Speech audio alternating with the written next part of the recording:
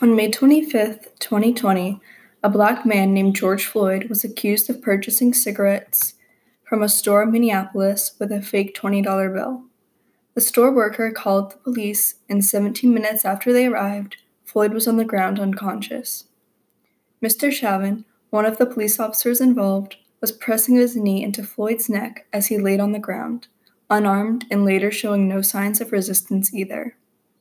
George Floyd later passed away, and all 4 police officers involved were fired the next day.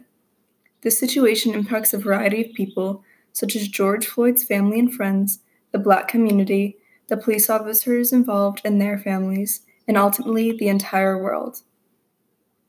Countries around the world are protesting George Floyd's death and the racism and treatment of people of color in general.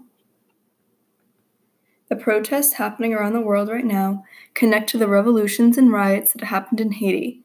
For example, in the Haiti Revolution underway notes, it is explained that on August 21, 1791, the revolution in Haiti began. One similarity between the two is setting places on fire to get their message across. In the notes, revolutionaries set plantations, mills, tools, and homes on fire.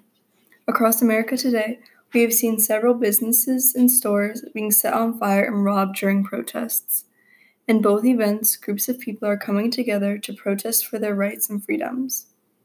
It shows how people are still using the technique of protesting and rioting to gain rights and make change happen.